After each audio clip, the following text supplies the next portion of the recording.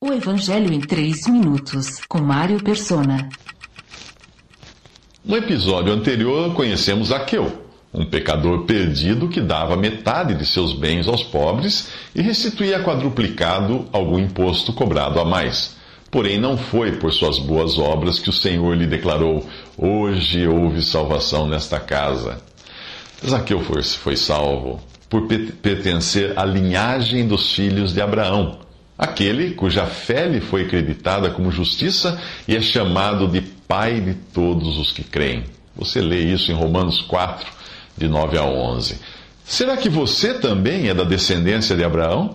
Se for, então não tentará apoiar sua salvação em suas boas obras, mas na graça de Deus.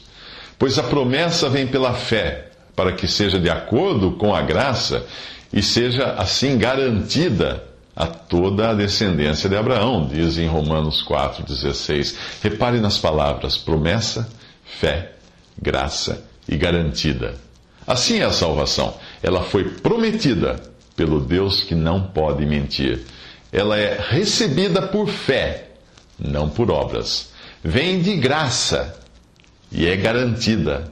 Isto é, impossível de se perder. Mas desde quando Deus teria concebido uma tal salvação?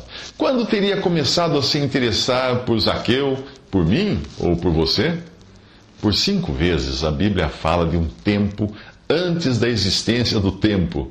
E você ficará surpreso ao saber que na eternidade Deus já estava interessado em Zaqueu, em mim e em você.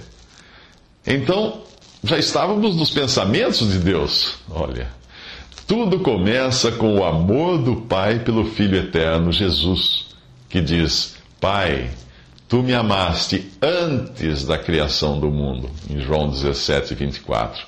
Nós descobrimos então que Deus nos escolheu nele, em Cristo, antes da criação do mundo.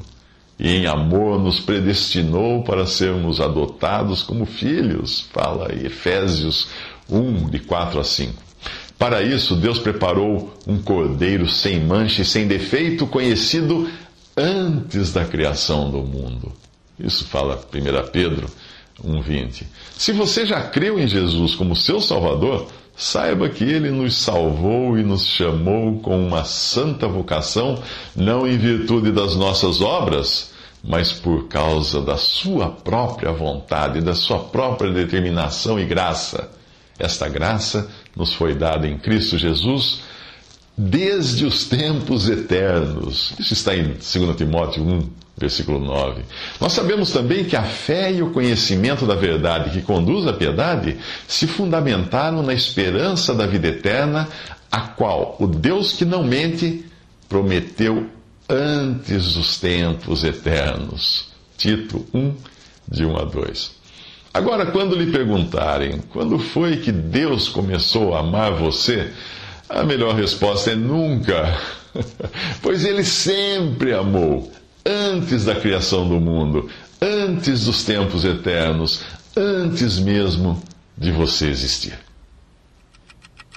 Visite 3minutos.net. Dúvidas? Visite respondi.com.br. Adquira os livros ou baixe o e-book. Também para Android e iPhone.